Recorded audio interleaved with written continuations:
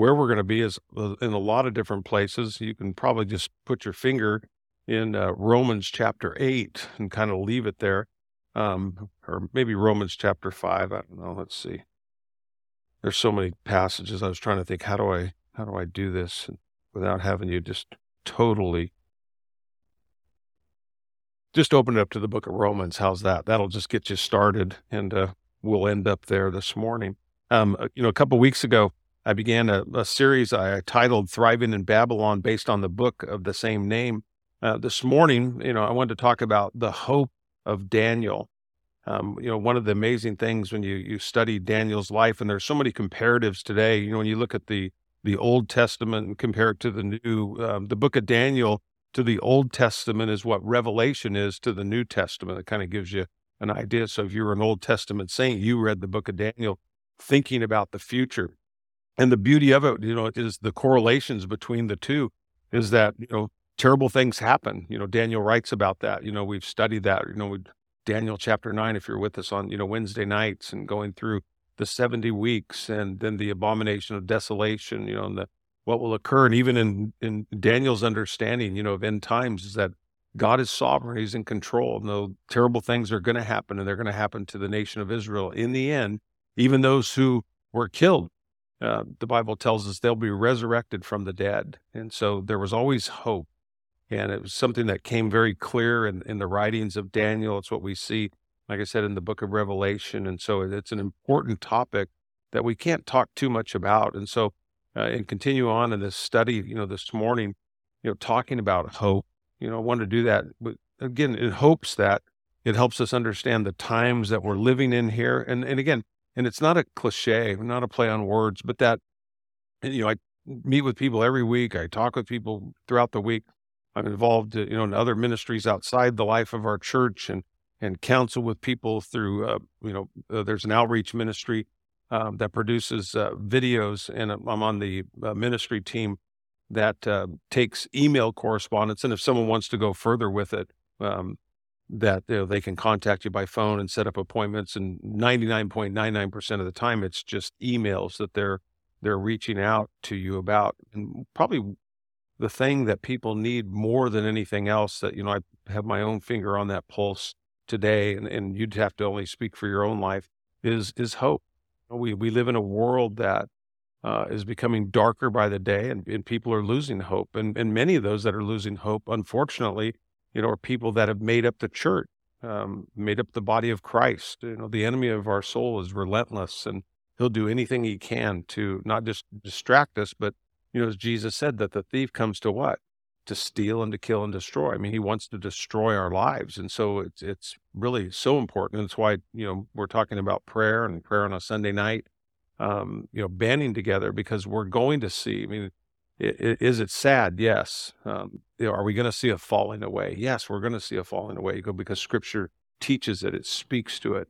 But that thinning, out isn't, again, to harm us. It's to prove out what is true and what's authentic and what is good. And so the end result always of what God does is good. And so I wanted to look at this with you, and really, when we think about, the concept of Babylon, I'll give you a little bit of review here as we get going here this morning, on how Daniel was able to not just survive in Babylon. And in many ways, we see our life today as a lot like living in Babylon in the world in which we live, and that we can make a decision. It's a choice that we make, that we don't have to just survive, but that we too can thrive because of our relationship with Jesus. And the thing I love this morning, I always love God's timing. His timing is perfect. Have you figured that out? Randy shared this with me years ago. He said, there's a famous quote, that God's never there when you want him to be, but he's always on time, right? He is always on time. And I love that this morning. I think about it, communion. It's a perfect Sunday to be receiving communion, to be reminded of that hope, that Jesus left this for us to participate in hope of what? Of the reality of what's going to take place one day when we are seated with him at the marriage supper of the Lamb. Amen. And we'll be there, breaking bread, with the Lord. And he said, do this. And as often as you would do this today, he said, do it in remembrance of me. So we're remembering the Lord.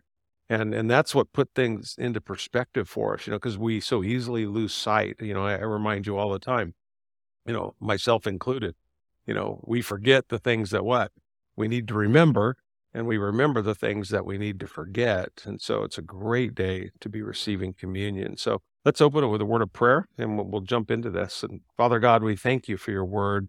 Thank you for the church, Lord. Thank you that a church isn't something that we attend, Lord. The true church is something that we belong to, that we're part of your body. You're the head, and we make up all the individual members, but we're part of one another. That's the beauty of communion that we see today, becoming one in Christ. And so we pray that, Lord, you'd have your way, that you'd have your will, that you'd knit our hearts together today. That, Lord, if we've got issues with one another, that we would deal with those things in our own heart and life, so that when we receive communion together today, we're receiving it, Lord, the way that you intend, that it would bring us to that place that we experience the oneness, Lord, that you prayed that we would have, as you prayed to the Father, that Father, they might be one as you and I are one. And so, Lord, knit us together in your love. Help us to receive all that you have for us today. Lord, strengthen us. Give us eyes that can see, ears that can hear what your Spirit would speak to us today. That, Lord, as we go out from this place, we go out with confidence, we go out with comfort. Lord, we go out with hope today. We pray this in the wonderful name of Jesus. And we all agreed saying amen. Amen. So, when you recall, as I shared with you a couple of weeks ago, just as a little refresher here, the city of Babylon was obviously located in what we would call modern day Iraq, and it's on the banks of the Euphrates River there. So if you get your map out and you look there, and you remember the word Babel, and Babel, it means confusion, but it means confusion by mixing. Remember, the Lord went down and he confused their language and caused them to spread. And Genesis 11:4 says this, just as a way of reminder, it says, "Come, let us build ourselves a city." This is what they set out to do, "and a tower with its top." They were there in the plains of Shinar, if you remember that. Nimrod is their leader. It says, "And make its top to the heavens, and let us make a name for ourselves." And so we see, immediately what they're doing is they're setting themselves apart from God, instead of, as the New Testament teaches you and I, we are to set ourselves apart, what? To God, for the Lord's use. So it says, "Lest we be dispersed over the face of the whole earth." So Babel obviously was the foundation of Babylon. And I tried to share with you a little bit, and we did this really quickly, why was Babylon so evil? You've heard that expression, you become like that which you worship, right? And you go to Egypt and you see that today, and how filthy Egypt is. And even to this very day, you become like the things that you worship. And the beauty of worshiping God was in the spirit of holiness and purity, is that we would purify ourselves as he is pure. And so here, the evil, it stemmed from the fact that the object of their worship and the actions of their rulers, were in direct opposition to God. Like it said, that they set out to make a name for themselves, and they did this, to operate in complete disdain of who God is and God's rule in their life. I shared with you, that their god, Marduk, they considered to be supreme over all gods. So he was, in their idolatry, their worship of a false god, is they made him out to be the supreme God. And so when you think of the evil that they did, this is why, think about Babylon. It didn't even exist for 100 years, but it has such prominence in both the Old and the New Testament, with regard to rule. And, their rulers, I shared with you, and these are things that are, when I think about Babylon in the end times, or the spirit of Babylon that exists in the world today that you and I deal with, going back to, this original, their judges and the rulers there, in Babylon, when they would exact their punishment, on people. I mean, it was horrendous, the things that they did. I mean, they would cut off, the feet of their victims and then make them walk, in the sense. I mean, it just, the torture, cut their lips off. They would cut their noses off, that expression, cut your nose off to spite your face. They would blind, their prisoners. I mean, they'd gouge their eyes out. I mean, things that they did that were just pure, torture. They dismembered them while they were alive. I mean, they gutted them. You see, the torture that was done to the martyrs, literally to pull their heart out while it was still beating. I mean, and to take pleasure in these type of things. And so when I think about, people go, well, so what's the connection? You go, well, it's not so much a literal, and I shared this with you a couple weeks ago. It's not so much a literal Babylon today as it is a spirit of Babylon. And so as I was reading the things, and you think about that, the spirit of Babylon and the evil of Babylon and the torture of a human being. And I thought about, that picture, most of us have seen him if you've ever watched anything with regard to modern day abortion. And then how, in our society, I mean, literally science, and this is following the science, right? You look in and there's literally an instrument that is tearing a human body apart, and the people to just totally disregard that. And so life for us isn't much different in many ways. Like I said, I don't think it's to the degree that it was in Babylon. I think Daniel had it much worse. That's why he's a great example for us to look to than what we have it today. But I'm not saying that it's not going to get as bad, because I believe that in many ways it will, as we get closer to the return of Jesus Christ. And so it's all the more reason why we need to prepare ourselves, and it's why we need to understand that we can still have hope even in the midst of this chaos that exists all around us. And so one of the spirit, obviously, was King Nebuchadnezzar. Remember, God wanted to be their king, right? And the children of Israel came to a place and they go, God, I mean, we get it that you're for us and you've been with us, but nobody can see you, right? We kind of want to have a king like everybody else, one that, that we can. And God was like, you're not going to like it, but, guess what? I'll give you what you asked for. And remember, who was Israel's first king? Was Saul, right? And again, they grew to regret that. And so you think of these things with regard to the evil of Babylon was this, setting up, obviously a king that lives in opposition to God himself. And so it's one of the things that they did, and they sought to do. And you look at how it was evidenced, like I said, in Daniel's own life. It's pretty fascinating when you study his life and you think of, I think we gloss over it too much. We don't look at what I just shared with you when we think about Daniel's life. We've kind of, when I say queued it up, it's because of Sunday school, right? We talk about, Daniel, being thrown in a fiery furnace there. But you think about the reality, many people died, right? I said, Daniel isn't an example. Daniel is an exception, okay?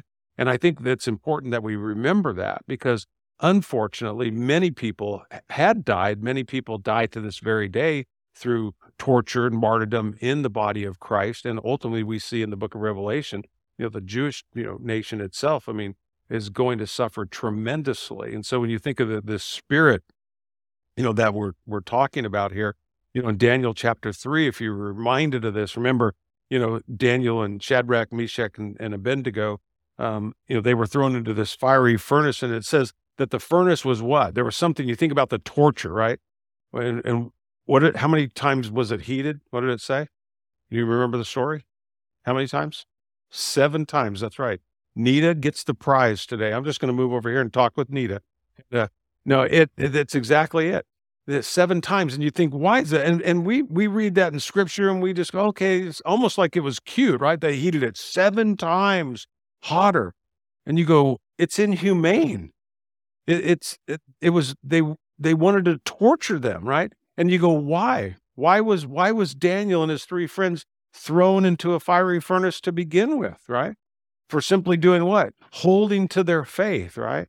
Saying that they were going to continue to serve God, even to the point of death. Even if God didn't deliver them, they believed that God would deliver them. But even if God didn't deliver them, what did they declare?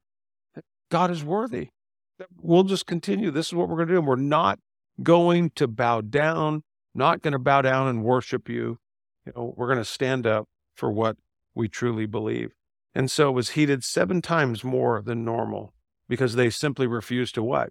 When you think about it, what do they refused to bow down to this image of Nebuchadnezzar, because they determined to what? To believe God was one, that God was supreme, and there was no other God before him.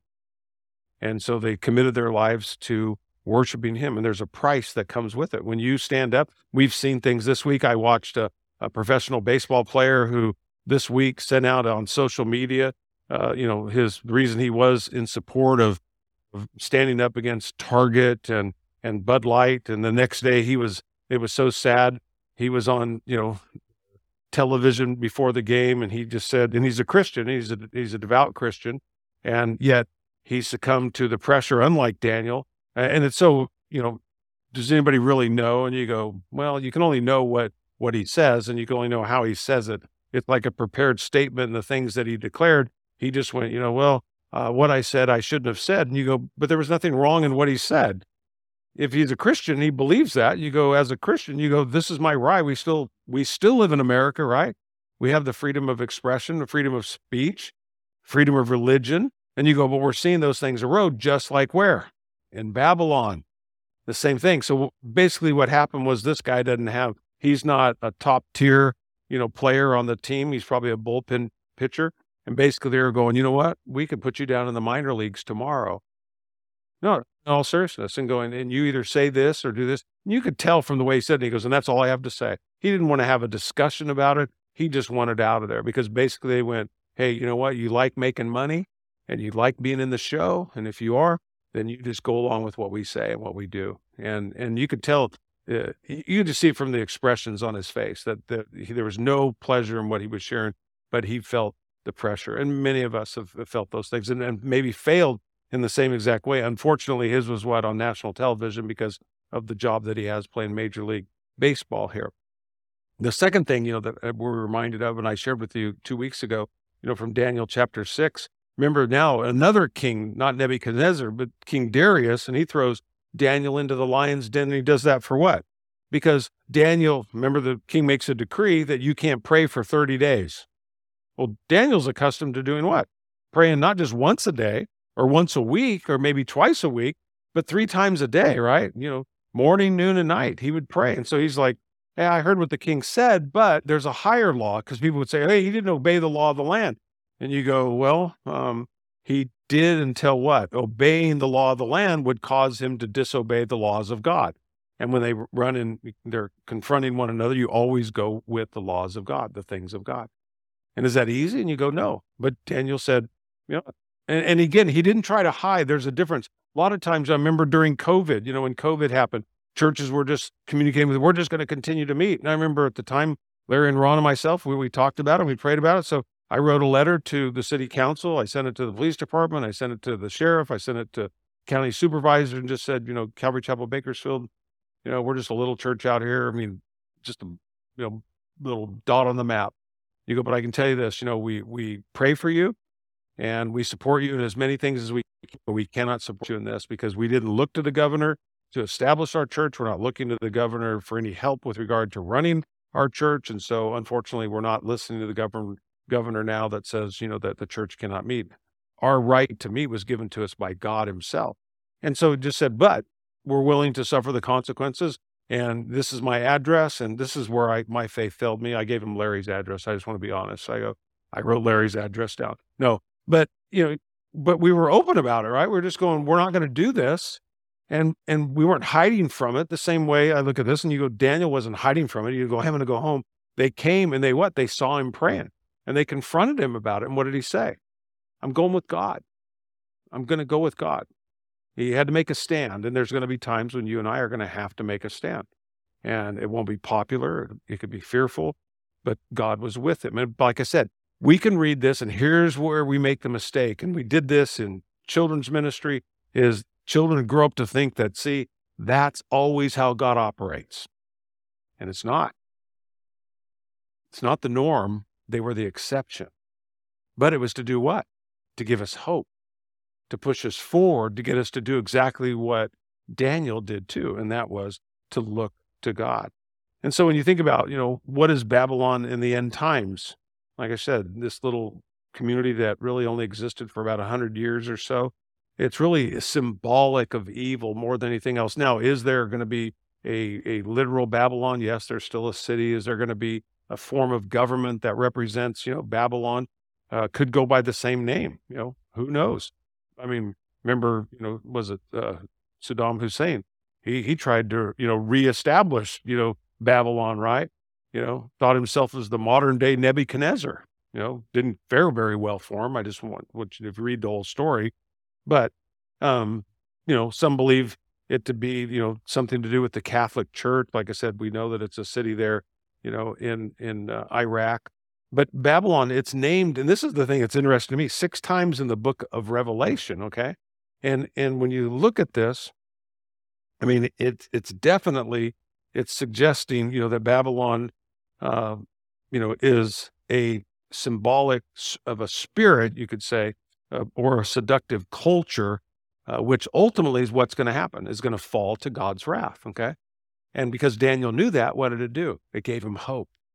He knew that in the end, and when we say that, I remember when I first gave my life to the Lord, one of the things I did was I cheated. I read the back of the book. I started in Genesis, and when I got to the genealogies, to be honest with you, I was like, man, I hope something gets better here really quick. And so I decided, I'm just going to read the end of the story.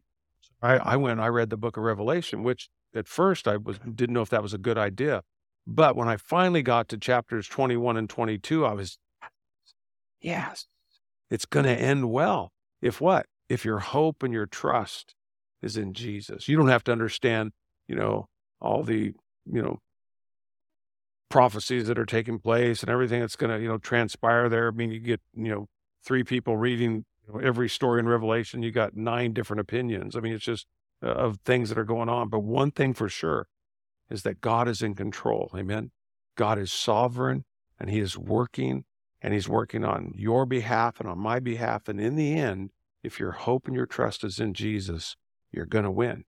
And that's what Daniel knew. That's what he understood. Now, the thing that I find interesting with regard to Babylon, though, and I don't have a lot of time to really go into this, and it's just, I've had to mull this over myself. You remember, what makes Babylon different when we think about the sin of Babylon than the sin of an individual? Because you think all sin, the Bible says all have sinned, right?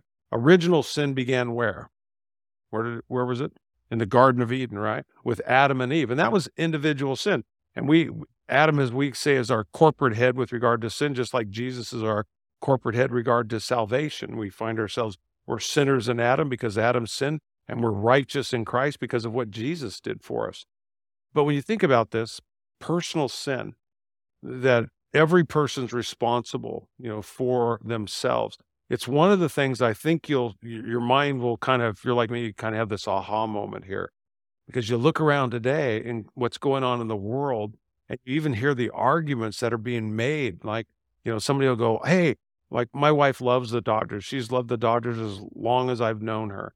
And it was so sad, when the Dodgers made this decision, to honor this anti-Catholic, homosexual transvestite, organization with a, honoring them.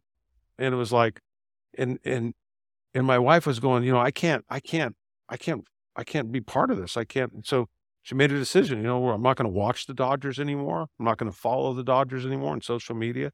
I'm not going to use my Dodger cup, my Dodger, coffee cup, things that, stuff that she has that she enjoys, my Dodger baseball cap. And it wasn't something that she would ever try to push on somebody else.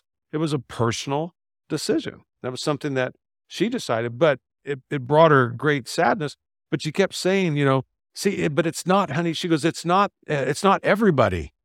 And I go, that's the difference. See, think about original sin. Original sin, the individual can make the decision to choose to sin or not to sin. Does that make sense to everybody?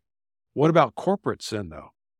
There's a difference. And that's what's happening in the spirit of Babylon in the world today, because there's this corporate entity, right? We saw it with Bud Light, right?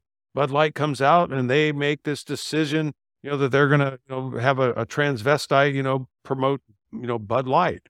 And it didn't go over well. Many people who are avid, Bud Light drinkers said, you know what? Like my wife was with the Dodgers, who said, I'm done. I read last week, it's suffered so far to the tune of over $27 billion, the hit.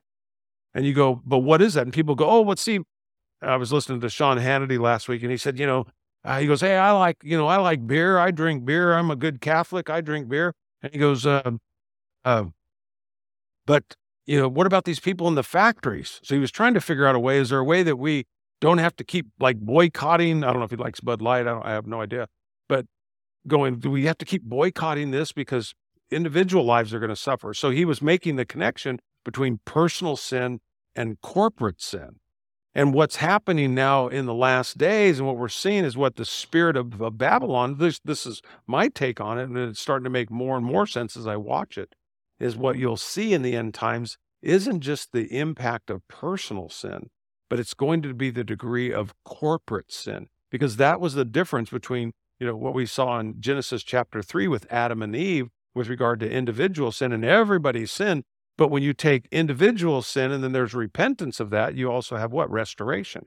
It's more difficult when you have what? Corporate sin. So like, I know there's individuals like on the Dodgers, I saw Clayton Kershaw came out as a professing, born again Christian, that he said, hey, I'm not in favor of this decision, but he made that on what level?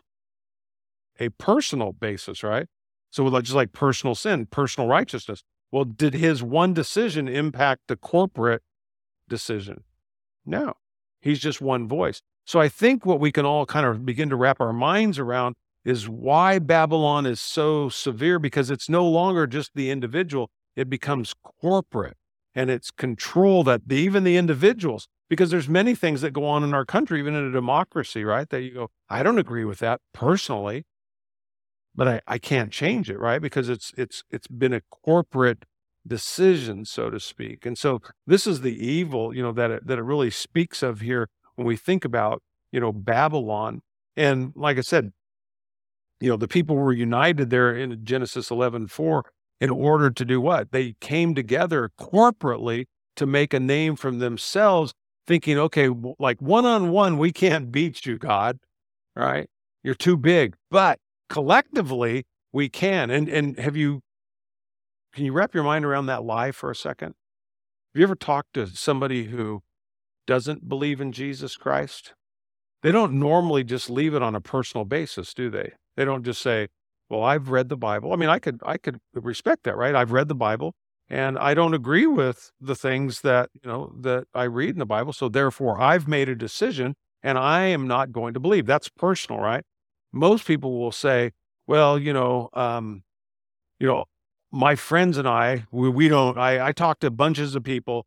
Nobody believes that. And if someone said, oh, well, if you do that, you're going to spend eternity in hell apart from God. And what is most of the time the response is, well, if I do, I'll be there with who? All my friends, right? It's like it's a corporation. See, we don't realize, we lose sight of that, is that you go, well, wait a second. In hell, it's complete isolation. There's no corporate there. It's where there's a complete isolation, where there's the weeping and gnashing teeth. And so there's something in this desire to not have personal responsibility. It's the same thing when we don't want to be responsible. What do? We go, it's not, oh, I failed. It's, oh, well, I did what so-and-so told me to do. I just was following the crowd, right? The government said that we were to do this. Nebuchadnezzar said we had to do this, and I was just going along. Abortion, in the world today, we go, well, I'm just an individual. The corporate has made a decision for that, so we just kind of go along with it. We can understand the battles that take place here. The world in which we live is really no different in the sense of the time of Daniel, other than the fact, like I said, to the degree. And I think it was the heat was turned up more for Daniel than it is to us right now. And so again, understand this, and looking at this, Babylon is more or less today is a symbol of the world that is ruled by the devil. And I gave you, some scripture you could look up. And if you're a note taker, again, you can just go back and write these down and research them. Revelation 14:8, Revelation 17:5, Revelation 18:2, go down to verse 21. And why is it important? Like I said, why is it important, that we know about Babylon? And I think one of the comforting things to know in a time like this, because we get discouraged. I think if you're like me, you hear the things going on in the world today, and it's discouraging in many ways. But it's discouraging in the short term, in the short run. It's hopeful when you see the big picture. And that's really what we're called to do, is that we got to look through it, through the lens of faith here. And we recognize, even in Babylon, in the world today and the world then, that can God use evil people and evil nations to perform his will? And you go, yeah. So I'll give you another passage you can go research for yourself, is Psalm 73. The psalmist is going, man, I looked around and I saw the evil in the world, and I saw how evil was prospering. He's like, I almost lost my faith. He's like, I almost lost my Christianity. He says, until when? Until I went to church, until we opened up the Word of God, until we prayed, until we worshiped, until we received communion. And I was reminded, oh yeah, for the believer, this is as bad as it gets, because it's going to get better. The best is still yet to be. And that's the great joy that we have in coming together and studying that. Yeah, God used Pharaoh there in Egypt. He used Nebuchadnezzar. Like I said, we studied that a couple of weeks ago. Don't have time to go all the way back through it. I heard yesterday, remember Babylon, was a place, lock in on this, Babylon was a place where people traded, right? They traded the worship of God for idol worship and self-worship. We know they worshiped idols, right? I mean, they were into polygamy. They were into idolatry. And we know this obviously because what was the statue that Nebuchadnezzar made? Who was it of? Himself. Yeah. He's like, and you're going to worship this, right? We see this, in the times of the New Testament, Caesar worship, right? He would come and there would be a census taken, and there was worship, there was incense, and you were to take that incense and drop it on the altar. And there was a guy there, like we'd say the IRS, and he stood there and he watched. And did you make payment or tribute to Caesar? And if you didn't, you were marked. And you go, and who were the marked people in that time? It would have been the Jews and the believing Christians at that time, who believed in what? That God was one. And any monotheistic, person would not have bowed down to Caesar at that point unless they were compromising their faith. And so we know that Babylon was a place where people, like I said, traded worship of God for self and idol worship. And so you have to answer that within your own heart today. Do you see that on the rise in our world today with regard to then Babylon being a spirit of evil in the world today? I heard this just yesterday. Many of you maybe have heard this as well. It's taking place in our country and around the world, especially in the lives of women, that they're marrying themselves. There's a new trend, right? And it's called sologamy. I went to listen to it to see if I was pronouncing it correctly. And I had to laugh because I did it 4 times and each one had a different rendering of the word, which I love because I was going, yes, I can't get this word wrong. I get words wrong all the time, but I couldn't get this word wrong because you could just say it pretty much however you wanted to say it. But really, if you think of the word solo, right, and gammy, so some of them, they said that, they go, if you ever clicked on that, how to pronounce, solo gammy, that was the thing. So I go, all right, so I'm going to say solo gammy. So I go to the next one, I go, it sure sounds like sologamy, like polygamy or monotony or, whatever you want to say. And the next guy goes, sologamy. I go, yes, I like that one better. But then I went to the third one and went, solo gammy, solo gammy, and I go, okay, so what is it? Sologamy or sologamy. Self-marriage is, and it said this was the definition, a symbolic ceremony where you commit to maintaining a meaningful, deep, and loving relationship with yourself. That sounds biblical, doesn't it? You go, but this is what's being taught, and people are gravitating to it. It's the spirit of Babylon in the world today. And you watch people, and it could be people that you know, people that you love, and you're just being pulled along by it. And it's a spirit of delusion, right? And you see it. And again, from its inception, Babylon has served, as an opponent, against God and his people. And it really demonstrates, the arrogance, especially of man and his rejection of God. And we're seeing it, like I said, taking place, all around the world today. So how did, and this is, where I really wanted to take you today. So how did Daniel thrive in Babylon? And I shared with you, he exercised hope, humility, and wisdom. Okay. And those are the topics, like I said, I wanted to really spend some time, with you on and looking at here. Hope, he had hope. And it's not hope, like I said, that you and I think of hope. And I want to spend some time in that, walking through that quickly here this morning. He walked in humility and he exercised godly wisdom. And when he did that, the end result of those things I shared with you was courage and credibility and perspective being so important because it's then how we're able to navigate our way. We walk by faith and not by sight, but we still have to see, right? And so it changes our perspective. Walking with Jesus and holding on to the truth of God's word will change your perspective when you are in the midst of Babylon, when you are in the midst of chaos, when you are suffering and you're going through trials in your life. And so, to think about this, what is the definition of hope? Maybe you start by, talking about what hope is not. It's not wishful thinking, right? It's not an emotion. It's not even a desire, that we have, for a follower of Jesus, our hope is grounded in what? In truth. Hope is always grounded in truth, that God is true to his word. If God said it, what? That settles it, okay? Hebrews 11:1, teaches us that hope is a confident expectation. You go, why? Well, it's not, like we hope, that it'll come true. To say as a believer that we hope, it's to know that it is going to come true, not because I say it, but because what? God said it. And that's what we rest in there. And we know that it will be fulfilled. Hebrews 11:1, the NLT translation says, faith shows the reality of what we hope for. It is the evidence of things we cannot see.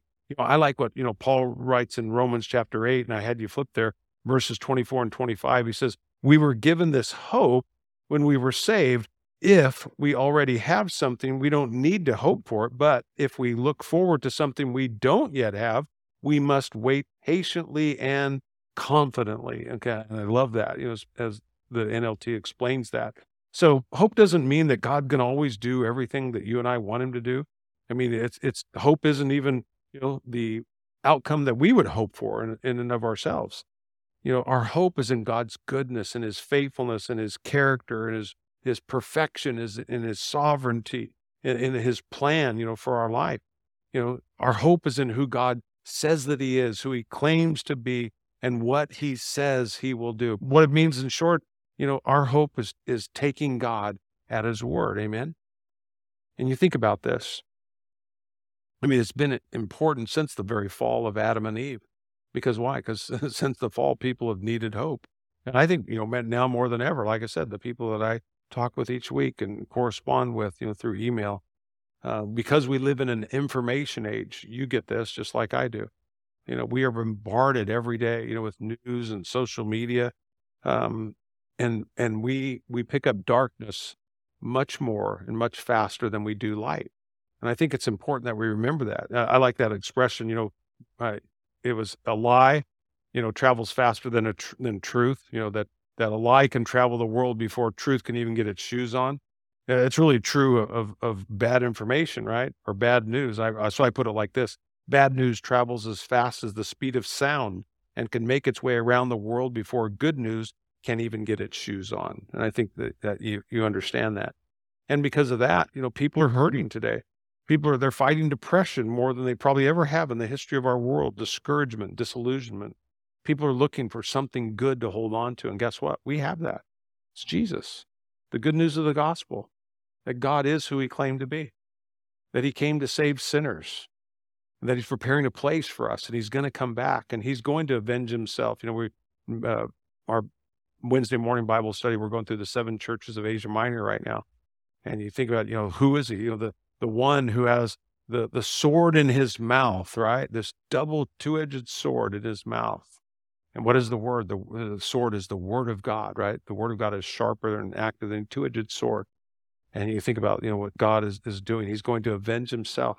But what is he going to do for those that have placed their hope and their trust in him? As Hebrews 11 says, even if they died, as I shared with you, a couple weeks ago, even if they died without receiving the promise, they remained faithful because they saw it afar off. What do you mean? That's exactly what, Daniel chapter 12 reminds the people that even in, when all hell is going to break loose, you read in Daniel chapter 11, and God is faithful to his promise that he was going to discipline the nation of Israel. Many people were going to suffer and die, but he said, but in the end, they'd be resurrected. They would be brought back to life, and that God would establish his throne. And when he would establish his throne, he would establish his kingdom. It's why we pray in the New Testament, what? Thy kingdom what? Come. Yeah, they were praying, God, establish your kingdom. Come, Lord Jesus. Amen. And we lose sight of that. We get caught up in so many different things.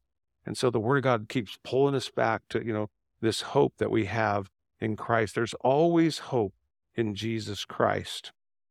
And as followers, like I said, then of Christ, we don't learn just how, like Daniel, to endure pain. And again, it's not a cliche, but we learn how to what? To embrace the pain, because there's so many lessons. How many, by a show of hands, that you've learned more about God through difficulties than you have pleasure in your life? It's been the hard things of life where you have really come to know Jesus, not the easy things or even the glorious things in that regard. That's how God operates. And so Daniel learned by experience when he was in the fiery furnace, when he was in the lion's den, just as the Apostle Paul did in his own trials, that nothing can separate us from the love of God that's in Christ Jesus. How did they know? Same way I love sharing with you from the 23rd Psalm. Though I walk through the valley of the shadow of death, I'll fear no evil, for what? Thou art with me. You go, how did you know? Because you made it to the other side. When Jesus told the disciples to get into the boat, we're going to go all the way to the other side, and they got halfway, and the storm came, and they panicked. Why did Jesus rebuke them? He said, because I told you what? Get in the boat. We are going to the other side. He didn't say we're going halfway and then a storm's going to hit and you guys are all going to fall over and drown. He goes, if it was going to happen, I would have told you that, because he would have just raised him from the dead again. But he didn't tell him that. He said, we're going to the other side. And so his rebuke was, I told you what I was going to say, and you didn't listen to what I was saying. Wow. To hold on to God's word. So and this is what I want to leave you with today, how do trials produce hope? Look at that with me. Romans 8:28 says, and we know that God causes everything to work together for good to those who love God and who are called according to his purpose. Does it say all things are good? No. He just says all things do what? They work together for good. I shared this with you years ago. When I was a young kid, I took the train one summer with my oldest sister to my grandma's house, and we got there, and she said, do you want to bake cookies with me? Never baked cookies in my life. Probably 7 years old. I said, sure. She got all this stuff out, and I just remember the big old thing of Crisco grease. Remember that? It used to come in these big, like number 8 cans. She pops the lid off this, and she's got cookies already made. They're sitting there, and I've already had one, and they were oatmeal cookies, and I loved them. And she goes, so do you want to taste? She had all the ingredients out there. And I go, yeah. She stuck the spoon in the Crisco grease, and she handed it to me. And she goes, here, try this. This is a cookie. I licked it, and it was the grossest thing. And I was like, Grandma, her name was Gross Mom, German. I said, oh, Gross Mom. Yeah, it's yucky. She had me trying all kinds of stuff. Nutmeg. You know how bad nutmeg is just by itself? And I just remember in my 7-year-old mind, I was going, she's lying to me. She's tricking me. Why would my grandma, who I love and adore, why would she do this to me? And it was funny. I totally forgot about that, through the years. And when I gave my life to the Lord brought that back. And it was the funniest thing, because my grandma told me then, I didn't realize how, God was going to use her in my life. This was when I was 7 years old, to teach me biblical truth. Because my grandma said, honey, what you don't understand is all these ingredients, they go into making the cookie that you love. She goes, but the heat in the oven, she goes, when I take all the ingredients and I put them together, the heat melts them down and it mixes them together. And it's those mixing of it together that it comes out good. And it was in my mind, the Lord was like, see, all the parts individually don't taste good, but somehow, some way, melted together, God makes that something good. And it was like, I go, oh, I get that, God. And so when I think about this, there's really 4 things that jump off the page here. It goes back to Romans chapter 5. So I want to look at this really quick with you before we receive communion. Is tribulation. We think about hope. Tribulation is really the starting point of where hope begins. Tribulation brings about what? Perseverance. Romans 5:3 says, we can rejoice too when we run into problems and trials, just like Daniel did, for we know that they help us develop endurance. Now, Daniel didn't know that on the front end. You and I didn't know that on the front end. The good news, we have the Word of God today. When Daniel wrote the book of Daniel, he didn't write it as a diary, okay? Daniel wrote the book of Daniel looking back over his life. There's a difference there, because you can read it and the enemy will attack you just like he attacks me. You could read the book of Daniel and you go, why aren't you like Daniel? Why aren't you like Daniel? Well, like Daniel was perfect. But wait, individually, was Daniel a sinner? Did he need a savior? Yes. He goes, your people, including me. He goes, we've sinned against you. He recognized he was amongst the people. He was a sinner who needed a savior. He says, but we can rejoice too when we run into problems and trials, for we know that they help us develop endurance. Another word for endurance there is perseverance. Some of your translations has that. Things in life, they're hard, they're painful, they're frustrating, they're disappointing. But by God's grace and by God's power, he's the one who reveals himself through the midst of it. And when he does that, and you recognize that God is in it, there's something amazing that takes place, that he removes, the bitterness, the resentment, it's so easy to complain, about things. Why? Because we don't see God in it. But when you see God in it, and you see that he's in everything, then all of a sudden now you can go, okay, Lord, there's something that you want to show me here, and I want to see it. And so we pray, give me eyes to see, and give me ears to hear. And so when I think about this, our faith, obviously endures and it perseveres, it becomes stronger. So how does it become stronger? Again, that's the concept here of tempered steel here, right? I mean, it takes more to break it. If you just have steel that hasn't been tempered, it's brittle, right? But when it's been tried by fire, what does it do? It strengthens it. And so God knows, obviously the trials of our life, they're to help temper us, to make us stronger. What's that old bumper sticker? If it doesn't, kill me, it'll what? What doesn't kill me makes me stronger. Yeah. And you go, and that's God's intent, is that it's not to kill you, but it is the trial to make you stronger. And so when he talks about the fiery test of trouble, again, they're not meant to break you. See, we do that. Go, oh, Lord, you're breaking me. What are you breaking me? Well, you go, if he's breaking you, it's only to make you. That's what he's doing. He's wanting to make you stronger. He's wanting to prove you out. The second thing that we see that perseverance brings about, he says, is proven character there in Romans chapter 5, verses 3 through 4a. It says, we can rejoice too when we run into problems and trials, for we know that they help us develop endurance. And endurance develops strength of character. Again, that word develops or proven here. So again, when you think about it, the idea of when you put, like I said, metal through a fiery test, it comes out on the other side, it's tempered. So you think about that. When God is allowing you to go through a trial, it's not to break you. It's to make you. It's to temper you. It's to prove you. It's to demonstrate to you that your faith is authentic. Some people go, well, what if it's not authentic? And you go, well, you'd want to know that now, right? Because there's time, right? What's the invitation of Scripture? If you're not in Christ today, what should you do? If you didn't know Jesus today, what should you do? You should repent, right? You should repent and do what? Turn your heart to God. That would be God's desire. And be saved. The thief on the cross, right? How many people wrote off the thief on the cross? But he said, Lord, remember me when you come in your kingdom. And Jesus said, today you'll be with me in paradise, right? Yeah, so we would repent. You want the trial. We go, I don't want the trial. And you go, no, really you do. You do want the trial. When you really think about it, you go, because it's what's going to prove, is your faith authentic? It'll prove it to you. It'll prove it to the rest of the world. Is it genuine? And if you fail the test, what happens? What does God do? How many of you ever failed the test of God? What did God do? What did he do? He flunked you, right? No. What did he do? Yeah, you got to take the test again, right? And how do you feel when you pass the test? You to pass the test. And that's what God desires that we do. The third comes right out of that. Develop character brings about hope. See, so this is why trials are so important. When you look at Daniel's life, you go, how did he have so much hope? And you go, because he had many trials that what? Not that he just went through, but that in every trial, just like Paul says himself in the New Testament, every trial that he went through was God faithful. Yeah. No matter what the world throws at you, guess what? God is faithful. That's the beauty of communion today. Jesus said it. It's what he keeps bringing us back to. What did he say? I am what? With you? How long? Till you let me down, right? No. What did he say? I am with you always, even to the end of the age. And seeing people go, why is even the end of the age? And you go, because what happens at the end of the age? There's going to be the fight of all fights, the battle of all battles, right?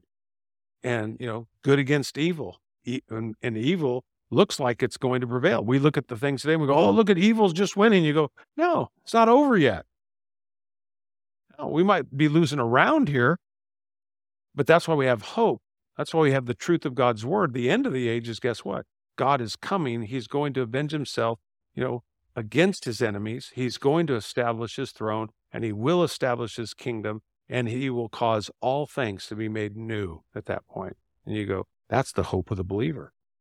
So developed character brings about hope. Romans 5:3-4 again. He says, we can rejoice too when we run into problems and trials, for we know that they help us develop endurance, and endurance develops strength of character, and character strengthens our confident hope of salvation. So you think about, how does strength of character bring about hope? You think about that.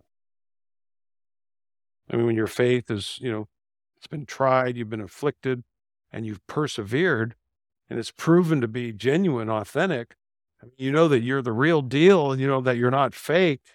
And what does that do? It gives you confidence, doesn't it?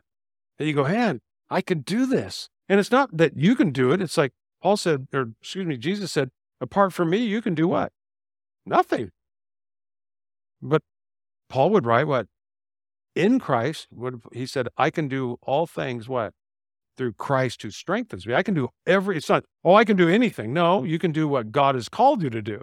That's the beauty. Whatever God has called you to do, he will empower you to do it. So if you're doing things and it's not working, you go, that can sometimes be a sign that you might be, it might be your will. It might not necessarily be God's will at that point, because God will supply all of your needs by his riches and glory to accomplish his will in your life. And so true faith is personal. Like I said, where false faith is corporate, right? I knew that. I was raised Catholic. I never said, when somebody said, hey, where are you going when you die? And I go, I'm going to heaven. How do you know? Because I'm Catholic. No, I did. That's what I said. I go, I'm Catholic. Because it wasn't personal. I was relying on what? Corporate faith, right? That's what false faith does. No, when it's personal, right? This is the beauty of communion. It's like singing this, Jesus loves me, this I know. Why? Why? Because the Bible tells me so. Yeah. And you go, so how do you know that you're going to heaven? So people go, because Jesus died for me. Jesus is my Savior. Jesus is my Lord. My, personal, right? It's intimate. Where, when it's not, when it's fake, it's like, well, I've gone to church. I went to church. Church doesn't save you. I gave. Giving doesn't save you. Those are things that saved people can do. But it's intimate. See, there's the beauty of it. It's personal. That's where your confidence comes in, because it's not, you talk to Jehovah's Witness and you say, hey, do you know that if you're going to enter the kingdom of heaven? And they'll say what? I hope so.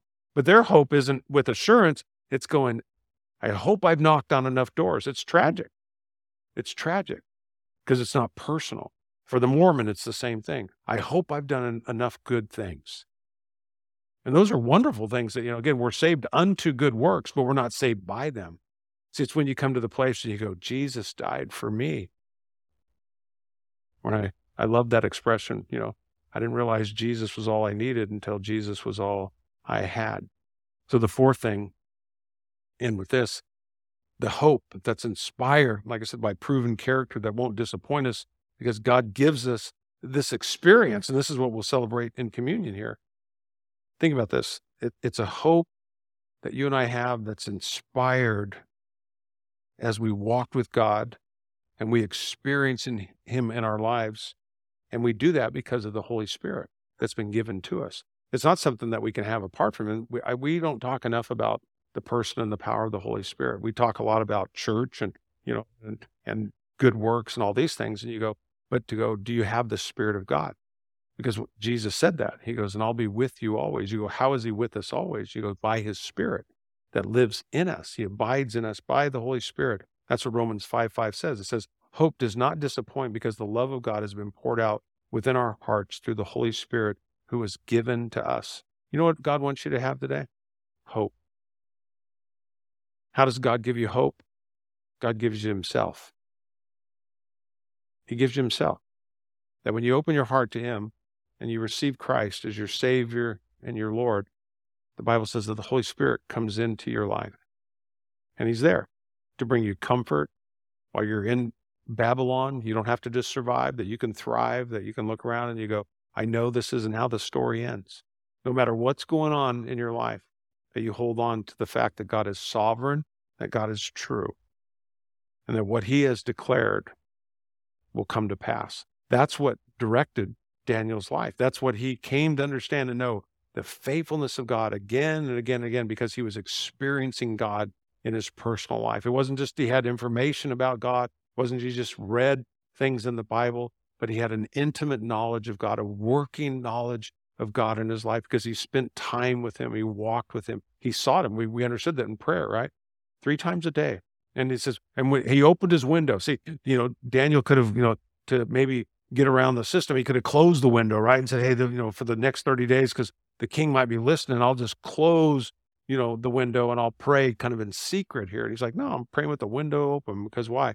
Because I know God hears me. And I know God will answer the prayers of my heart.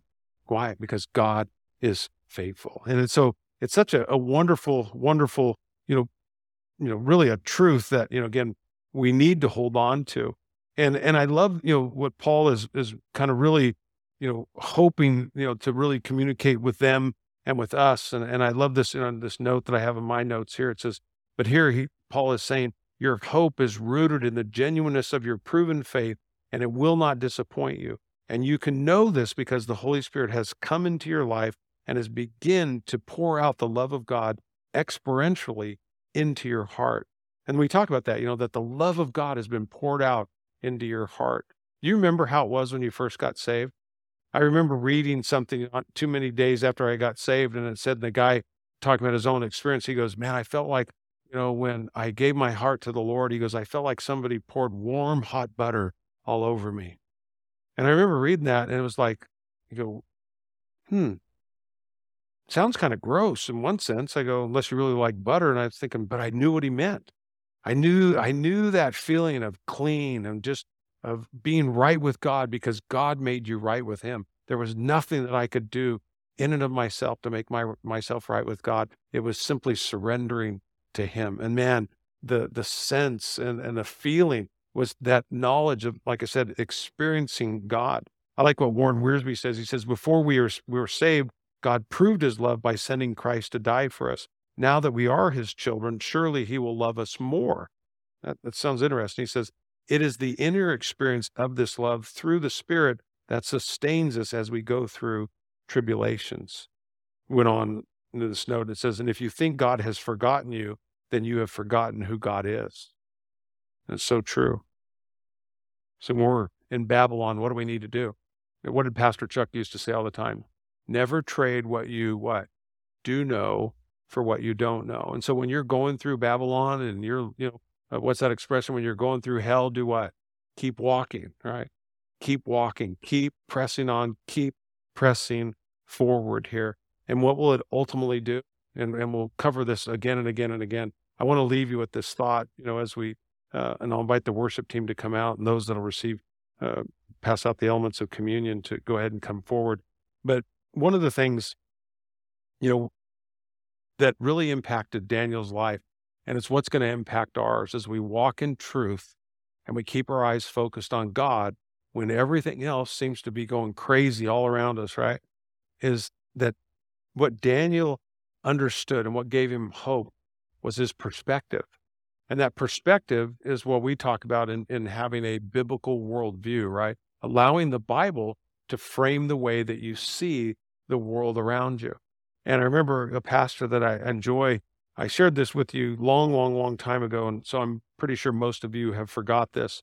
But I want you to understand this thought of perspective this morning, because perspective does change everything. When you see God in control and you see God as supreme, then your perspective about the world will fall into place. When you don't see God as supreme and you don't see God in control and you don't see his word as the finality, then you're going to be, pushed, as scripture tells us, tossed to and fro by what? By every wind of doctrine here. And so the thing when I think about what gave Daniel hope today, it was perspective.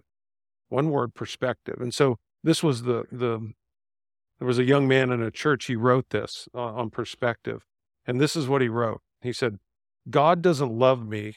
You can't force me to believe God is good. This is the one truth in life. This world is a product of chance. How can I believe that God will use my life? I know with certainty that God has left me. Never again will I say that Christ is risen from the dead.